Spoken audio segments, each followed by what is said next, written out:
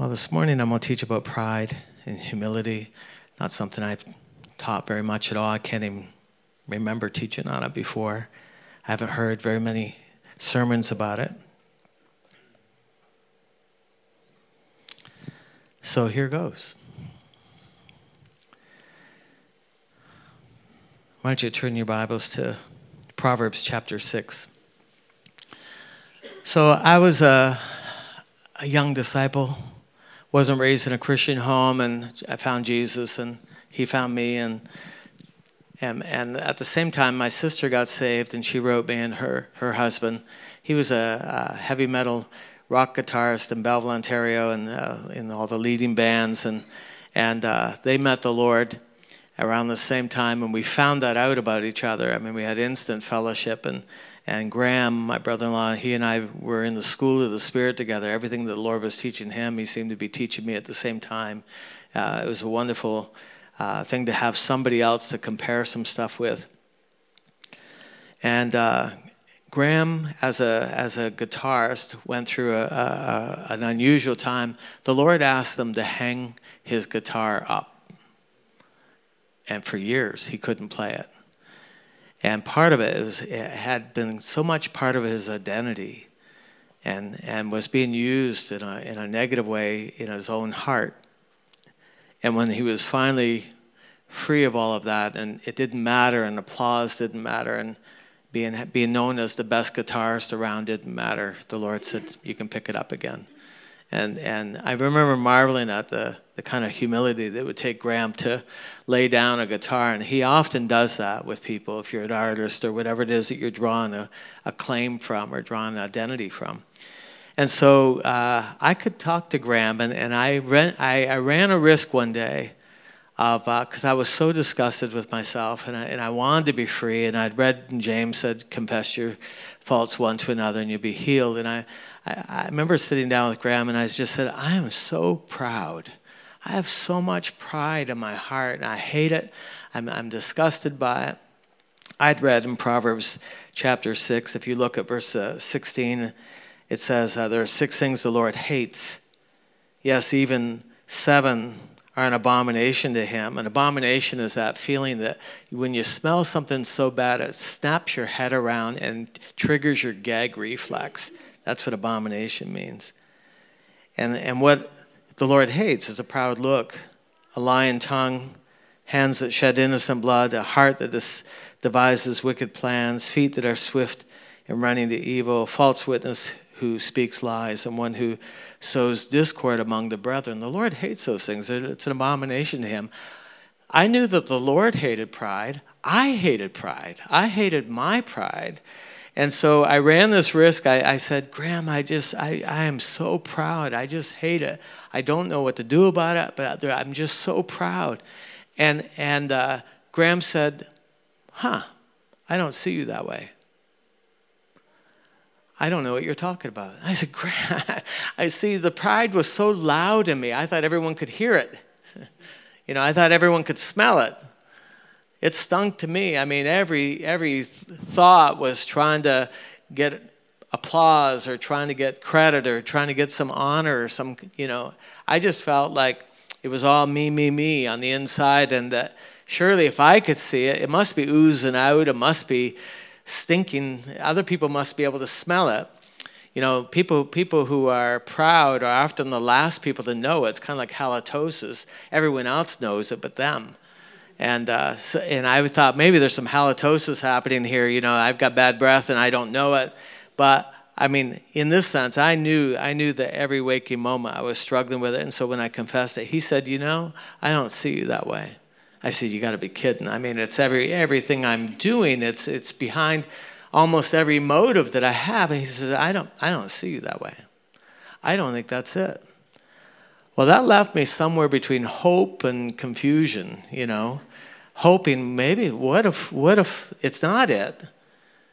But it was just pride. I knew what the Bible said about pride by that stage of my life. But he didn't see it that way. He didn't see me that way. I mean, it left me in this funny place. If he had said, yeah, you got to do something about that, I mean, that would have been That would have been maybe helpful in the immediate, but he said, no, that's not it. I don't see you that way. So I as a disciple, you pray about everything. And as a disciple, you learn from everything. And I said, Lord, would you help me understand what's happening? And then I happen to be reading, if you turn with me to Luke chapter 9. Why don't you go to Luke chapter 9 with me? And I'm telling you my journey because it's probably common among us, and it also shows you where we're, the basis of what we're teaching here today. But chapter 9, Luke chapter 9, verse 46, then a dispute arose among them, the disciples, as to which one is the greatest. And Jesus, perceiving the thought of their heart, took a little child and set him by him and said to them, whoever receives this little child in my name receives me, and whoever receives me receives him who sent me. For he is least among you, at all will be great.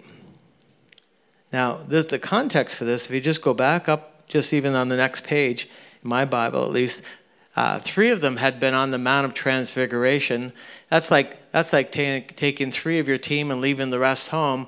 It must not have gone down very well that they didn't and they didn't get to see the glory of the Lord. They didn't get to see Moses. They didn't get to see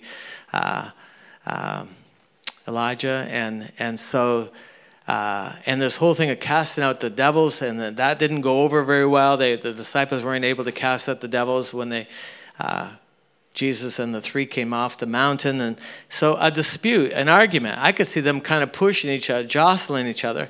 Mark's account says that Jesus asked them, he says, what are you guys arguing about? Can you imagine you're walking down this dusty laneway and all of a sudden, Jesus is a little bit ahead of you, just having some alone time. And he stops and he says, what are you guys arguing about? And then you just kind of freeze.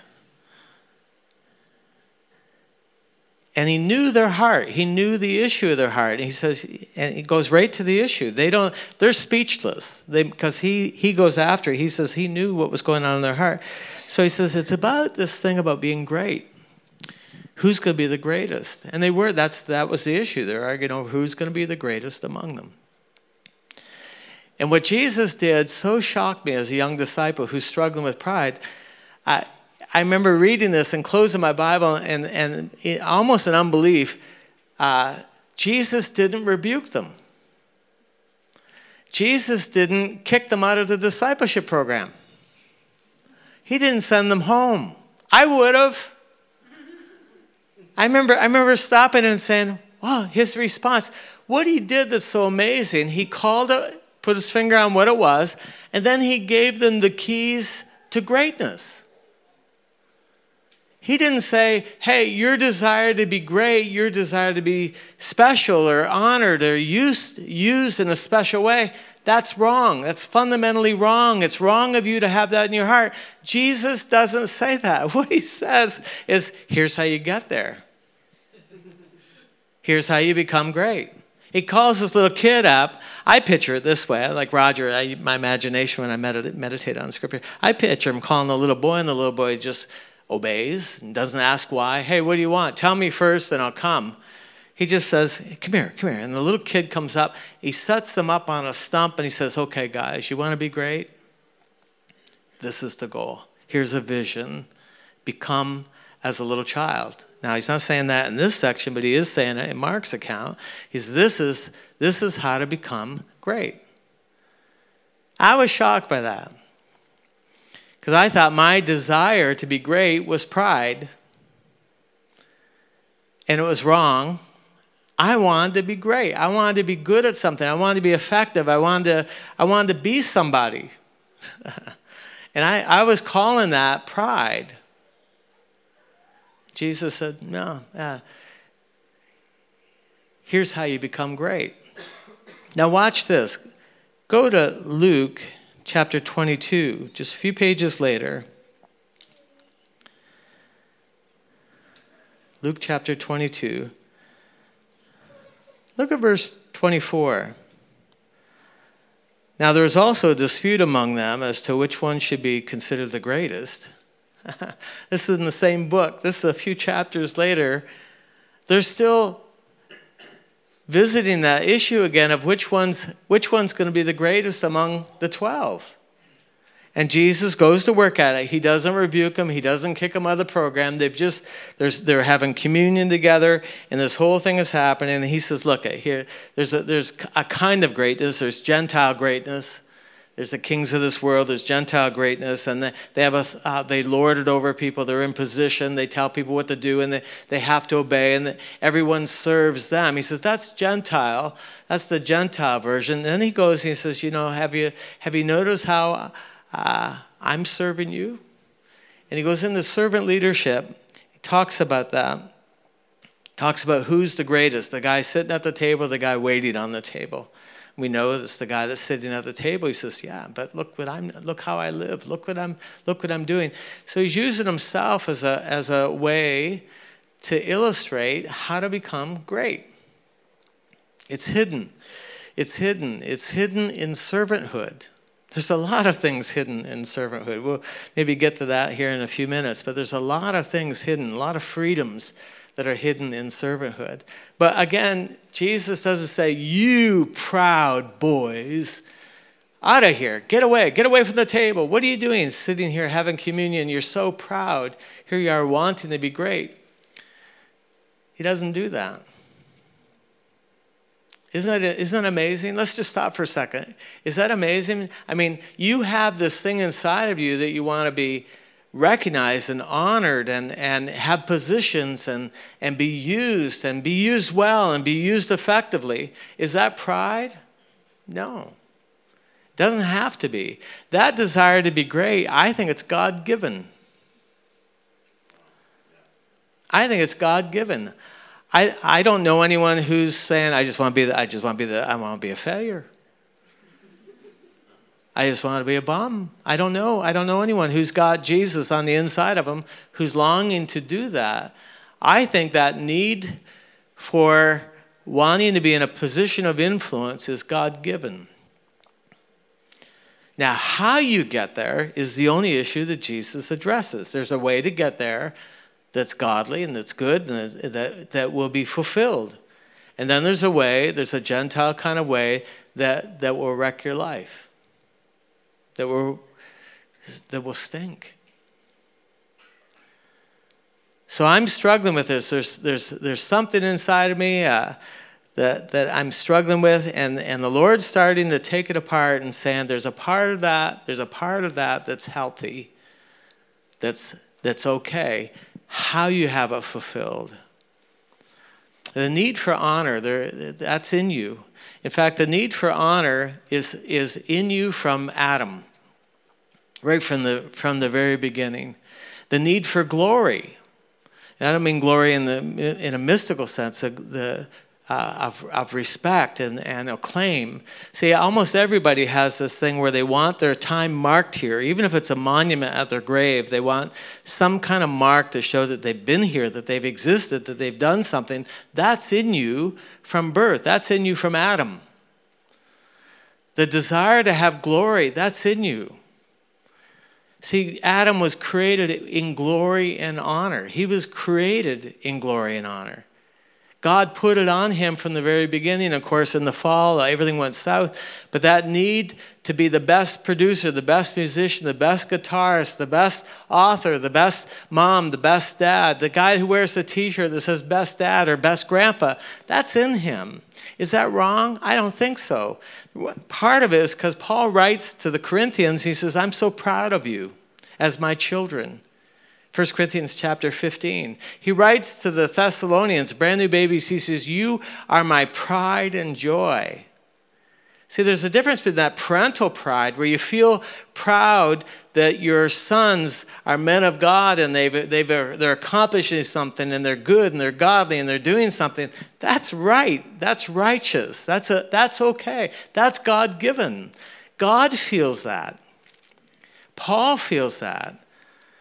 I'll write someone, I'll say, I'm proud of you. And just because I use the word proud, I've said it even from this platform, I've said, I'm proud of you. And people freeze because that's the proud word. I mean, That's the abomination word. Well, Paul said, I'm proud. You're my pride and joy. When I stand before Jesus, you'll be my crown, my honor. It's not wrong. How you get there is the issue. You can be self-seeking. You can be setting yourself up. You can be so hungry, so desperate for honor that you honor yourself. Jesus tells this parable about a guy who's having this feast, and a man comes in and he sits down at the head table. And Jesus isn't concerned about etiquette here. He's talking about something so fundamental to the heart of man. He said, and then someone has to come up and say, brother, there's someone more honorable than you. He's here, and that's a seat. We want him to sit there. Would you take a lower seat? Can you imagine? You would just die. And if that was ever put on YouTube back then, they would just die. It would just be awful. And then someone who's more honorable, that they want to put in a place of being up first, being up front. And Jesus, what he does with that parable that's masterful, is he's saying, here's how you get to the front. Don't honor yourself. Don't put yourself forward. Let them come to you. He's not saying it's wrong. He's just saying how you do it is right or wrong. Listen, it's in you. You're fighting against something that is God-given. And there are people who, they'll say, I don't want you to see me. I want to hide behind the cross. And they do things that are counter. They're trying to do something with that in a wrong way. And it's becomes distasteful in itself. How do you know when it's pride? I think it's possible to have this desire for honor, and it can come out in a prideful way. I think that's possible. There's a Swiss-German kind of pride that is proud of what they manufacture. I mean, a Swiss watch, is it any better than that? And then there's, Mercedes and Volvo and all these different machines that are made with Swiss integrity, and there's a pride attached to it because it's workmanship, and everybody would love to have it because they know it's going to work, it's going to last. Well, that's the kind of pride that you pour into your work. That's healthy. There's nothing wrong with that. But then in my hometown up in Loudville where we live, there's a guy that drove by, and I remember laughing out loud. He drove by in this old dilapidated truck, and written on the side, the name of his carpentry business, and he got written, he says that if we didn't build it, it ain't been built. That's a different kind of pride. There's a kind of a British Reserve kind of pride, and then there's white supremacist kind of pride. That's wrong. There's a kind of pride that is always critical, negative, and divisive, and strife-filled. That's wrong. But then there's a kind of pride where you do your best and you want it to work, and you're building it with integrity. That's right. And so I think what we do that's a mistake that I was doing as a young Christian, anything that had something related to pride or honor or any of that, I considered it was all bad, and it's not. It's not. You should do your best. Then the disciples, you can imagine. So we got this tension in Luke, early Luke and later in Luke, right in the middle of Luke, chapter 14. So we got 9:22, and this is 14. You got this whole section of scripture that's really amazing, where James and John come to Jesus, and they even got mom in on it. We find out, I think it's John's gospel that writes that mom got in on it. The mother of Zebedee actually went to Jesus and said, I want my sons to be number 1 and number 2 on your right and on your left. Well, it actually says in Acts, Luke 14, that the brothers went to Jesus and they said, Jesus, we want to be up front. We want to be on your right. We want to be on, when you come in your kingdom, we want to be on the right and on the left. And Jesus said, you don't know what you're asking for. Can you drink my cup? I mean, see, the way to greatness, we want greatness. We don't realize that the way to greatness is the way up is down. The way to greatness often is painful. And so he says, I don't think you really realize what you're asking for. Well, when the other disciples heard that they asked for number 1 and number 2, they were livid. And this great tension breaks out among the 12, almost splits the church. Almost splits the church. Can you imagine that? And then they have to go out 2 by 2, and how do you divide that up? There's 12, and there's 2 that think they're number 1 and think they're great. You think you're greater than us? You think you're greater than us? I mean, it created all this tension. And Jesus addresses it because it is divisive. But again, he doesn't say this desire to be great is wrong. He gives them the keys to show them how to become great. Proverbs 13:10. This is worth turning to. And Beth, maybe we'll put it on the screen behind me. Proverbs 13:10. I was trying to figure out, okay, Lord, I know there's pride in me somewhere. Show me how. And pride is a root. You don't often see it. You don't see roots. They lie below the surface. What you see is fruits. And so the way to know that there's pride at work in me is by looking at the fruits of pride, not the root. Most people can't see the root that's taking place there. So here's a fruit that Jesus has dealt with me about. Jesus has confronted me about. Proverbs 13:10.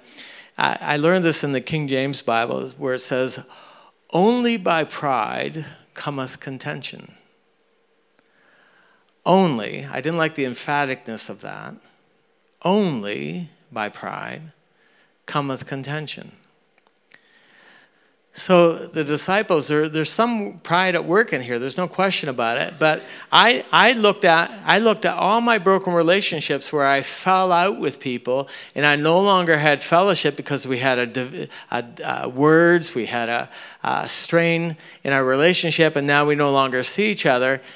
And I started looking at the contention as a fruit and traced that back to a root. And I said, oh, there you are. I see you now. I see the pride. The pride doesn't want to be wrong. The pride doesn't want to admit that he's wrong. The pride doesn't want the other person to be right. I've seen it. I've seen it in church. I've seen it in business. I've seen it in all kinds of settings and families where pride is the root. Contention is the fruit. Step back and look. And I did, and I said, I see it. I see pride. I see pride at work that is separating me from my brothers, that is creating tension, that is contention. Strife, he says, now listen, this is hard to get a handle on. Only by pride cometh contention. Think about that. Put that on your refrigerator door.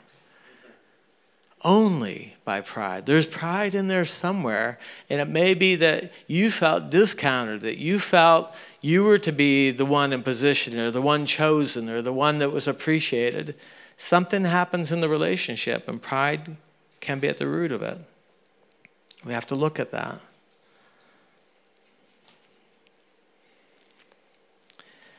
I was around this, this whole thing of pride going off.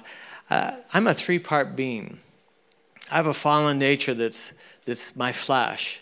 And he is called self in the Bible. And he is so arrogant, and he's always putting himself forward. He always wants to be number one. He always wants the applause.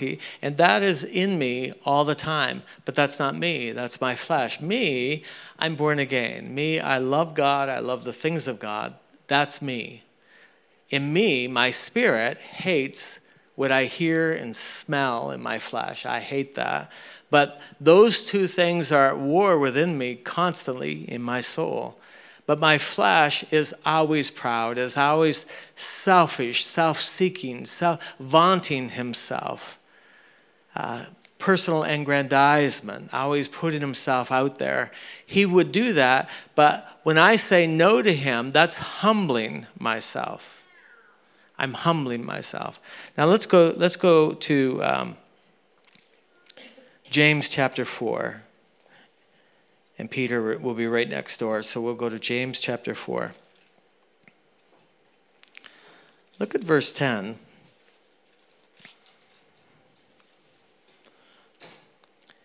James says, humble yourselves in the sight of the Lord, and he will lift you up. There's a promise in here of being lifted up, being put in position, being put in out front, being put in a place of looking successful. He says he'll do that. The way to get there is you have to humble yourself.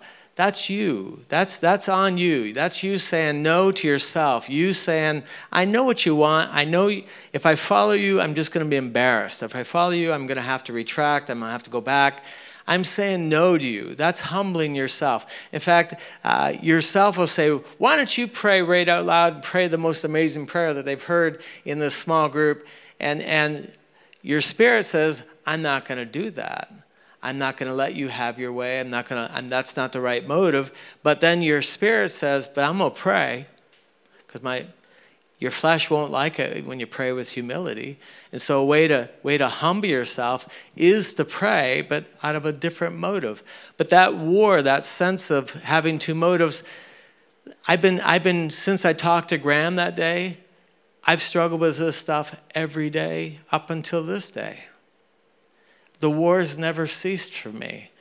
I never could find a place of fasting long enough or praying hard enough or having enough closeness with Jesus where that fleshly nature that's always speaking and always put himself, he hasn't ceased talking.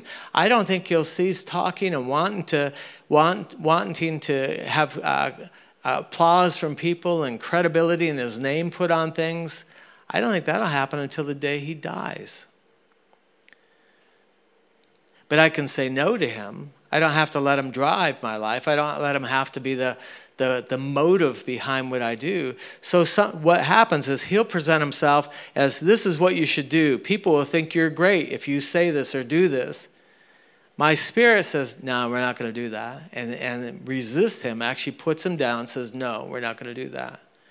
But then it's not just saying no, it's finding a way to move and to minister in humility. Humility is, in a sense, just being honest about your true condition.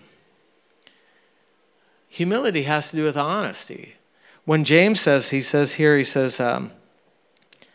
humble yourself in the sight of God and he will lift you up. I think he's talking about being honest. Let's look at Peter's account. It's very similar. It's almost the same language. 1 Peter chapter 5.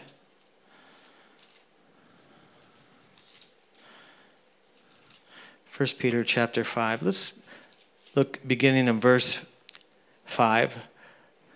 Likewise, you younger people, submit yourselves to your elders. Yes, all of you be submissive one to another. That takes humility. It takes humility for the young guy, but it takes humility for mutual submission. Yes, all of you be clothed, be submissive one to another, and be clothed with humility. For God resists the proud, but gives grace to the humble. I could honestly translate that, God gives grace to the honest. He'll give grace to you just being honest about where you're at, what you're going through, being honest, but still moving in effectiveness, still tapping into grace so that what you do is Mercedes-Benz stuff. It's Volvo stuff. It's built right. There's still a way to be effective at what you do. You don't just say, no, my flesh just squawked and said, stand up and do this, you're going to get some acclaim. So I'm putting him down, but now I'm not doing anything because I'm afraid of that motive. I don't like that motive. No, somehow you have to say, I say no to him, but I'm saying yes to accomplishing what needs to be accomplished with humility. And then grace kicks in, and next thing you know, people are coming to you and saying, that's the best I've ever seen. That's the best I've ever tasted. That's the best. That really works. That is done with, and they start telling people, next thing you know, glory and honor is coming your way. So it doesn't mean that you don't do anything. You're just neutralized because of that motive. That motive will always come. It's never left me, but it hasn't stopped me. I just don't yield to it. I have to move in another way because I want to be. Listen now, I want to be great. I want our church to be great. I want my sons to be great. I want to do great things. That's not wrong. How you get there, James and Peter are actually doing is they're laying out a promise of greatness. Look at verse 6. Therefore, humble yourselves under the mighty hand of God, that he may exalt you in due time. He's not afraid of you being exalted. He's not afraid of your church being exalted, being on the map, being something that people rejoice over and marvel at. That's not wrong. He says he'll exalt you because that's what you want. It's actually what God wants. He wants your CD to be the best. It's not wrong. How you do it, he says the way up is down. The way you get there is you humble yourself. That fallen nature, that motivation, you have to say no to that. You have to humble yourself. Go the opposite of what he's saying. I think Jesus demonstrated this when he'd heal someone and he said, now look it. Don't tell anyone what happened to you. I think Jesus is saying, if my fame is going to spread abroad, God's going to do it, and it's not going to be me promoting myself, me trouting them out and telling everyone, hey, I healed this guy. One of the things Isaiah said about Jesus is he wouldn't go through the marketplace saying, healing, healing, healing, come and get your healing. He's not going to do it that way. Jesus actually worked hard to go against what was common to men of putting yourself forward. His own brother said, everyone else who wants to be great, they go down and they put themselves forward. Jesus wouldn't bite. Jesus wouldn't go for it.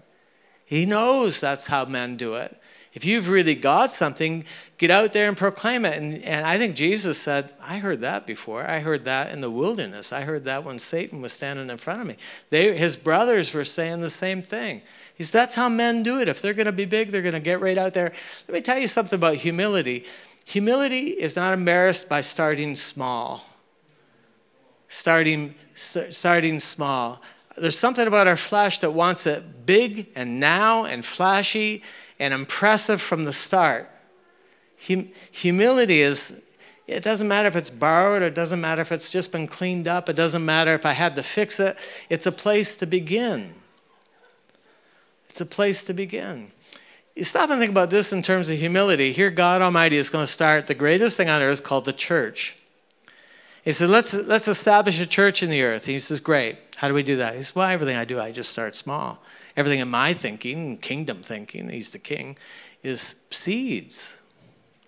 How small do you want to go? He says, let's find 12. We'll start with 3, we go to 6, we go to 9, we'll go to 12. Then we got it up to 70. When the day of Pentecost came and they're starting the church, there's only 120, including Mom and his brothers. I mean, that's small. It's not putting yourself out there in neon right from the start.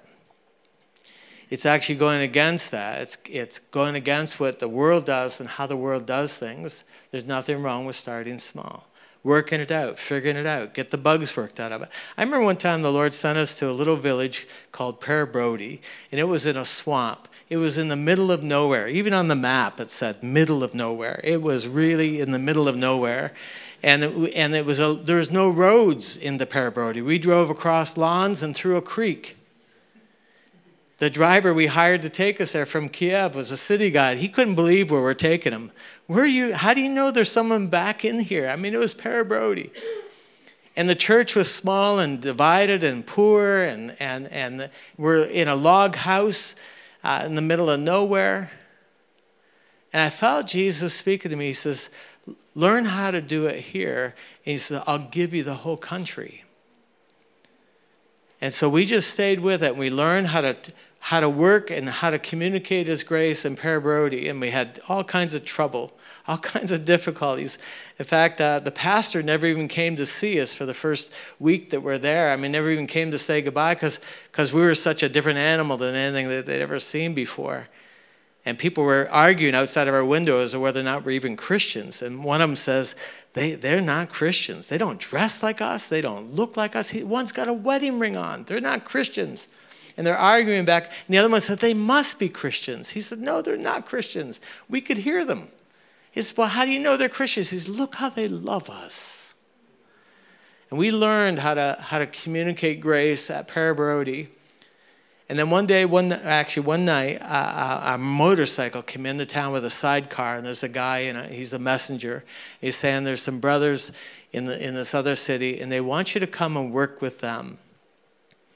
And we said, we're here. We're working here in Parabrody. He said, no, they want you to come and work with them. And we're kind of stuck because we're still in this mode. If we can work it out in Parabrody, if we can understand how to do Parabrody, and we're walking the streets, we're seeing all kinds of neat things happen in Parabrody.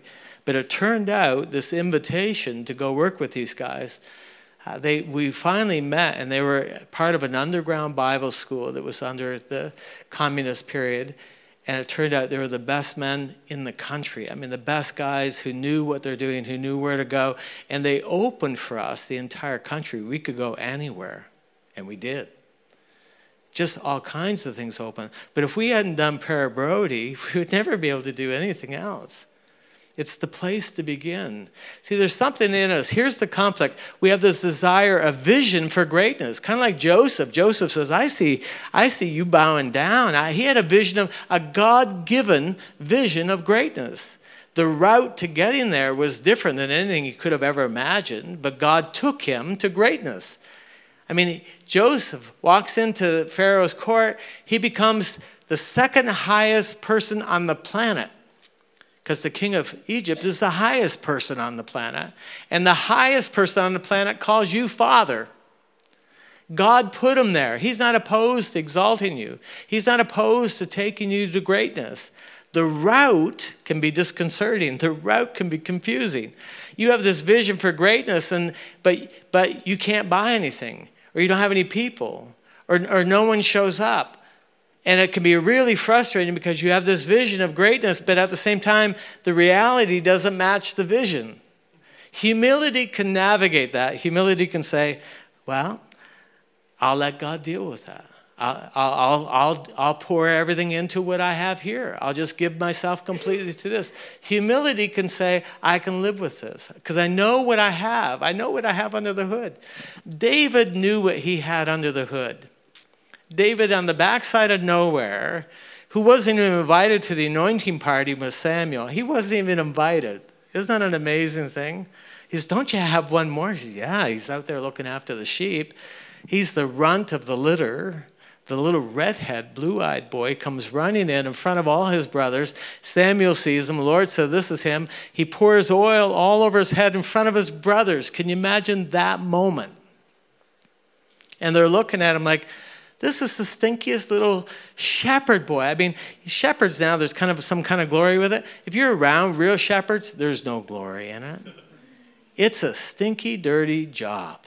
I got down in the Patagonia, and we got to shepherd places where they're looking after the sheep, and we thought they just hired the worst people on the planet to be the shepherds of this place. David they just considered him a nothing. Then, when he goes out to see the battle and he goes out to bring cheese to his brothers and, cheese to the commander and bread for his brothers, he gets out there and he says, hey, what's going on? And he said, well, there's this giant. He comes out every morning. This has been going on for a long time. He says, well, what? And there's a reward. The king said that he'll honor him. The king says he'll give him his daughter. He'll make him rich. And David says, tell me again, what did he say? What? And his brother, his older brother, hears him. He says, I know the pride of your heart.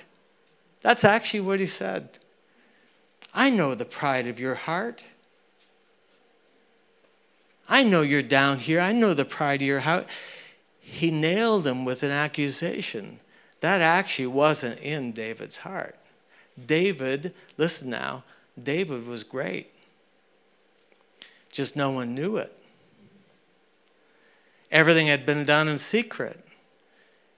He had done great things. A lion came walking in the camp one time, started walking away with a lamb, and David ran toward the lion, grabbed him by the beard, took the lamb out of his jaws, and slew him. I mean, you got to have something under the hood to do that.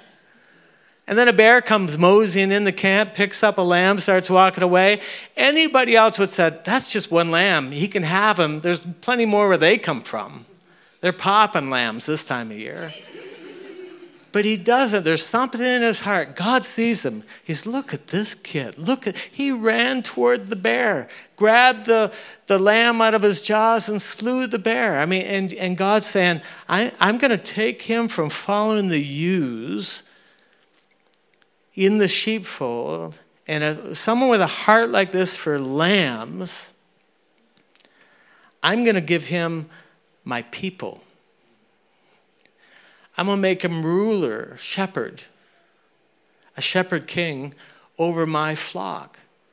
Because God saw something. His brothers didn't see it. His dad didn't see it. Nobody saw it. But David knew. David knew that he'd written Psalm 23. Listen now, talk about great hits. JB, talk about number one singles. Psalm 23, is there a better? I mean, that's the biggest hit of all time. David wrote that as a teenager. He wrote the greatest song ever written, Psalm 23, and no one knew it. But he knew it was in him. He had greatness percolating in him. He was noble. He was a king. Joseph was noble while he was in prison. When Joseph was brought out of prison, you know what they did to get him ready to meet they shaved him and changed his clothes. That's all they had to do. No psychotherapy, no medication, no restoration. He walked out of that prison like a prince. He walked into Pharaoh's court. He looked like a king. He looked like a king because he was. He was great, but the fetters were cutting into his skin. He was great. David was great. We don't know what's going on inside of you, but there's greatness in this place. There's greatness. How we get there, God wants to exalt you in due time. He wants to do that for his glory, for his honor.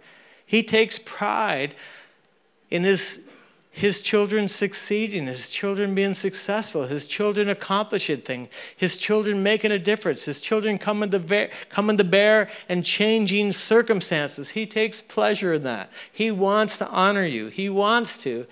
The way up, though, can be a little disconcerting. The route can be different than anything you imagine. I knew I had books in me. I knew I was great, but no one knew it. I knew there was stuff in. I knew I was a great pastor, but my pastor wouldn't even let me preach.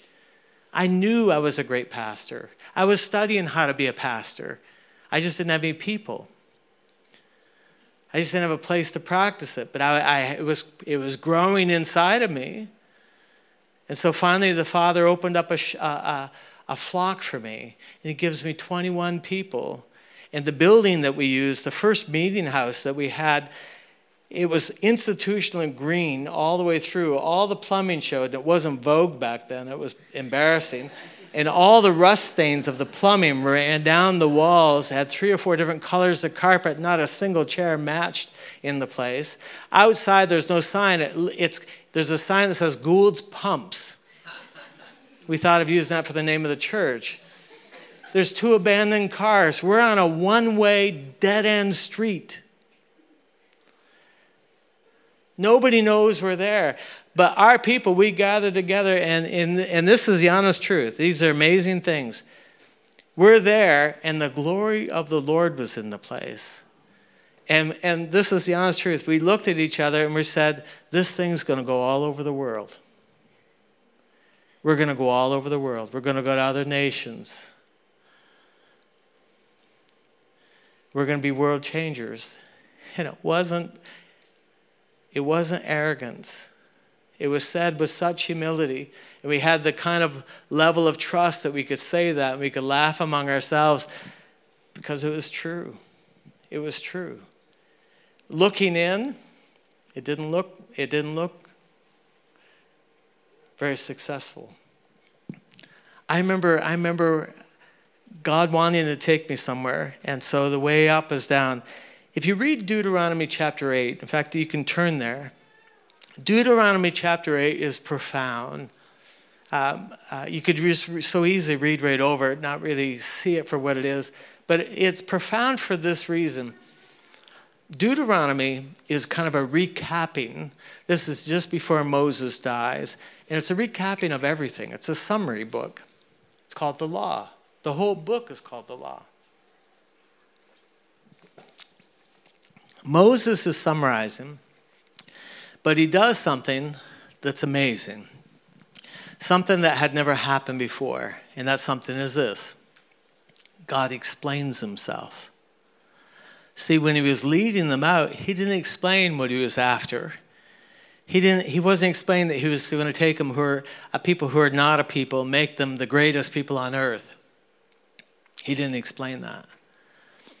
He just said, I'll take you to a land that's flowing with milk and honey, I'll take you to freedom, get you out of bondage. But he doesn't explain what he's doing, because he doesn't.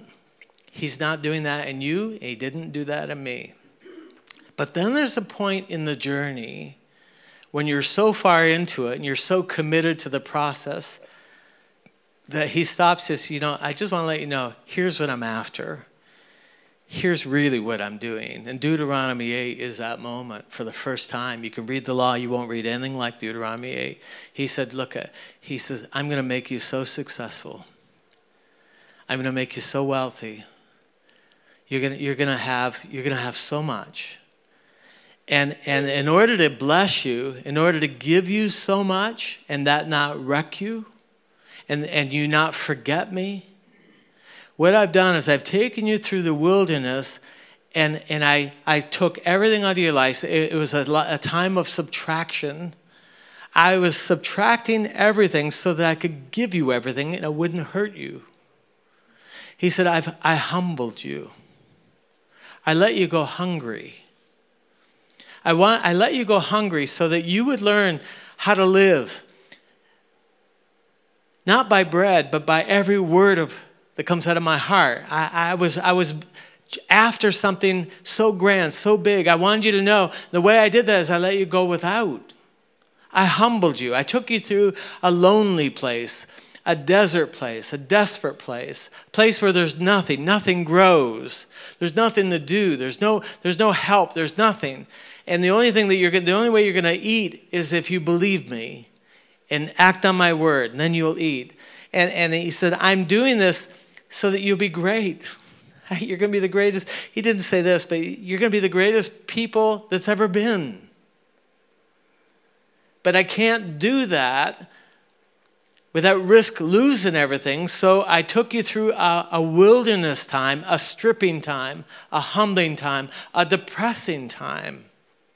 I chastened you. I disciplined you. I did things that I knew blew your mind, but here's what I'm after. I want you to fear me. I want you to live. I want you to survive. I want you to be great and survive greatness. Isn't it an amazing thing? It's a summary of what he's after. I remember reading this and say, I get it. I'll embrace the wilderness, the humility. I remember when I was going through preparing for ministry, I knew I had a vision by this time that I was going to go all over the world and start churches and train leaders. I had a vision. I couldn't tell anybody because it was unbelievable. I didn't even have a passport. None of my family had a passport. No one in my family had ever been anywhere, done anything. And here, who am I that I've got this vision of going all over the world? And it just seemed too over the top for someone like me. And here I had this vision cooking in me, a vision of greatness. But the reality was I was driving a Pinto. If you've ever driven a Pinto. My Pinto had long doors, had such long doors that they would sag. I would have to pick the door up to close it. And I'm in a business suit. I got a briefcase. I'm out selling. I'm out working for a newspaper. I happen to be the worst newspaper in town. And so it was humble working for them. It took humility. But as I picked up my door to close it, and it was so rusty that finally when I picked it up one day to close it, it closed and would never open again.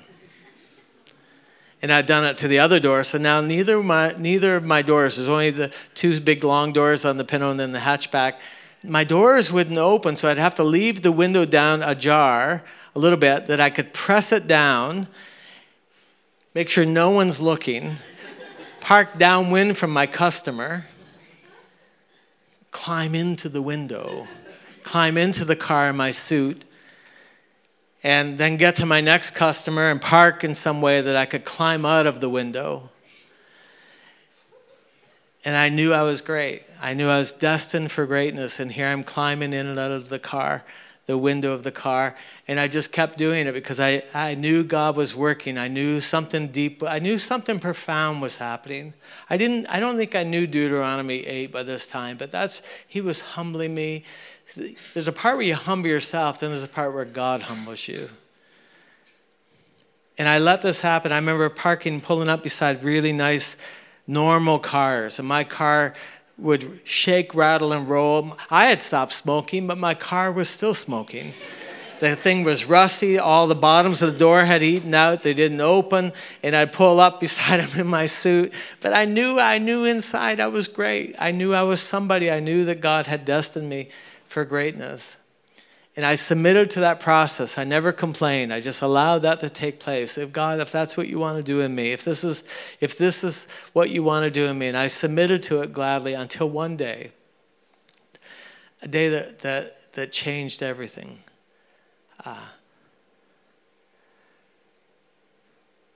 I could climb in and out of that car. But one day I watched as my wife, who was pregnant, climb into the window of the car, and it broke my heart. And I surrendered. I surrendered at a depth I'd never been to before. It was so embarrassing, so painful, that I said, Lord, if this is what you want, if this is the route, and I just surrendered. And about a week later, he gave me another car. He had gotten what he wanted. He'd take me someplace that I couldn't get to on my own. I'll tell you, he's done that so many times in my life. He's done that so many times. He's done that this year in me, in other ways, in other parts of my heart. It never stops, because there's still places to go and levels to get to. But there's a David in me. There's a Joseph in me. And if the way up is down, I won't resent it. I won't resist it. I'll humble myself. I'll not vaunt myself. I won't put myself forward. This is a constant tension. Pride and humility is about seeing. It's about seeing. Samuel said to Saul, he said, when you were little in your own eyes, God anointed you as king over his people. When you were little in your own, it's how you see yourself. I'll tell you one of the most freeing things. We're going to have the worship team come in a few minutes. One of the most freeing things is clothing yourself in the garments of a servant, and then you're free from the opinions of other people. When you're a bondservant of Jesus and you've nailed your ear to the post, there's this moment where you serve him. It doesn't really matter what other people think about you or how they see you. You serve him. There's hidden freedoms in servanthood that are so delicious. You don't have to strive. You don't have to put yourself forward. One of the most satisfying things I could tell you is when God honors you. When you've said no to your old man and what he wants, and you've said no, and you've said no, and you've said no, and then the moment comes when someone else comes and perceives greatness inside of you, or perceives grace inside of you. They say, come, we want you to do this. And there's honor in it, and it comes out. And you can actually enjoy it. You're free to actually enjoy it. And you can go back to your room and you say, Lord, that was you. And I just want to put that on an altar. I want to offer that up to you as a sweet savor. That was you. You did that. My fingerprints weren't on it. No manipulation. I didn't set that up. You can savor it because when the King honors you, it's a wonderful, wonderful thing. I want you to know the wonder of being honored by Jesus. There's nothing more satisfying. There's nothing more delicious to your heart than when he honors you. But the way to get there is you refuse to honor yourself. Beth, you have it. Why don't you put up 1 Peter 5 and 6. This is the amplified version of what we read. Likewise, you younger men of lesser rank and experience, be subject to your elders. And all of you, clothe yourselves with humility toward one another. Tie on the servant's apron, for God is opposed to the proud and disdainful to the presumptuous, and he defeats them, but he gives grace to the humble. Clothe yourself. Yeah, and he says, therefore, humble yourselves under the mighty hand of God. Set aside self-righteous pride, so that he may exalt you to a place of honor in his service at the appropriate time. What a beautiful rendering of that. But I love the line. It says, clothe yourself in humility. Put on the servant's garb. Talk about job security. No one's going to steal your job. There's freedoms in this. No one's going to take your place. You're secure. You're set. No one's going to take your place. We've all seen two kinds of pastors. We see the pastor who has to have the best, number one, be honored, and he's resentful if he's not, and he has to have everything. Everything's around him. We see that. Then there's this kind of place where you can humbly be a real strong, decisive leader, but you don't care who gets the credit. You're not in it for the love of numbers is the root of all evil. The love of statistics is the root of all evil. The love of who gets credit is the root of all evil. It's so freeing to be free from that. Then you're able to focus on other things. You don't care if someone else on the team is honored because that thing worked. Man, that just feels good. It just feels right. You don't have to be numero uno. And that's really the issue is about being first. It's really being number one. There's a place where you can be number one. You can be number one. It's how you get there. It's your attitude when you are there. It's the honesty say, I know where I come from. I know what Pinto I drove. I know what my first laptop was like. I know where I come from. I know my roots. I think the people who we like in business and the people who we like who are celebrities, who are down to earth, what it is they see themselves with humility because they know where they came from. They know the route, and they're just grateful for any good thing that happens because they've been through a long, barren route to get there. That's the most freeing thing. Here's what I want you to come away with. Let's summarize this. I want you to know that all pride is not the same. There's a healthy, God-given kind of need that we call pride that's really from God. And I want you to make a distinction. Every time you see the word in the Bible, it's not always a negative word like it is in our culture, in our Christian culture. Not all pride is the same. Greatness is not wrong. How you get there is the issue. Letting God take it. Letting God. Here's how Jesus exalted. Here's how he was exalted by the Father. He hung him naked on a cross. There was nothing but a statement of shame, so that now only through his name can anyone be saved. There's no other name under heaven like him. And everything is about Jesus. It's all point, but the way to that greatness was through the shame, the embarrassment, the pain, the awfulness of the cross. If he did that with Jesus, will he not do that through your life? Will he not do that with your life? Is that not the way that he'll take you to what's in your heart? You've seen something. You know you're built for something more. You're built for something more. There's more under the hood in you than any of us have seen. It's in there. God wants it to come out for his glory and for his honor. And you'll taste it on the way through. There's a part of it that he will not be ashamed to have you sit at his right or at his left. That wasn't the issue. How you get there, that's the issue. Who gives it to you, that's the issue. Amen? Sorry for breaking down. I love my wife. I don't tell that story very often, but she's such an honorable woman. And to see her crawling in and out of a dilapidated old beat-up Pinto. When she married me, it was like the Queen of England marrying a homeless man.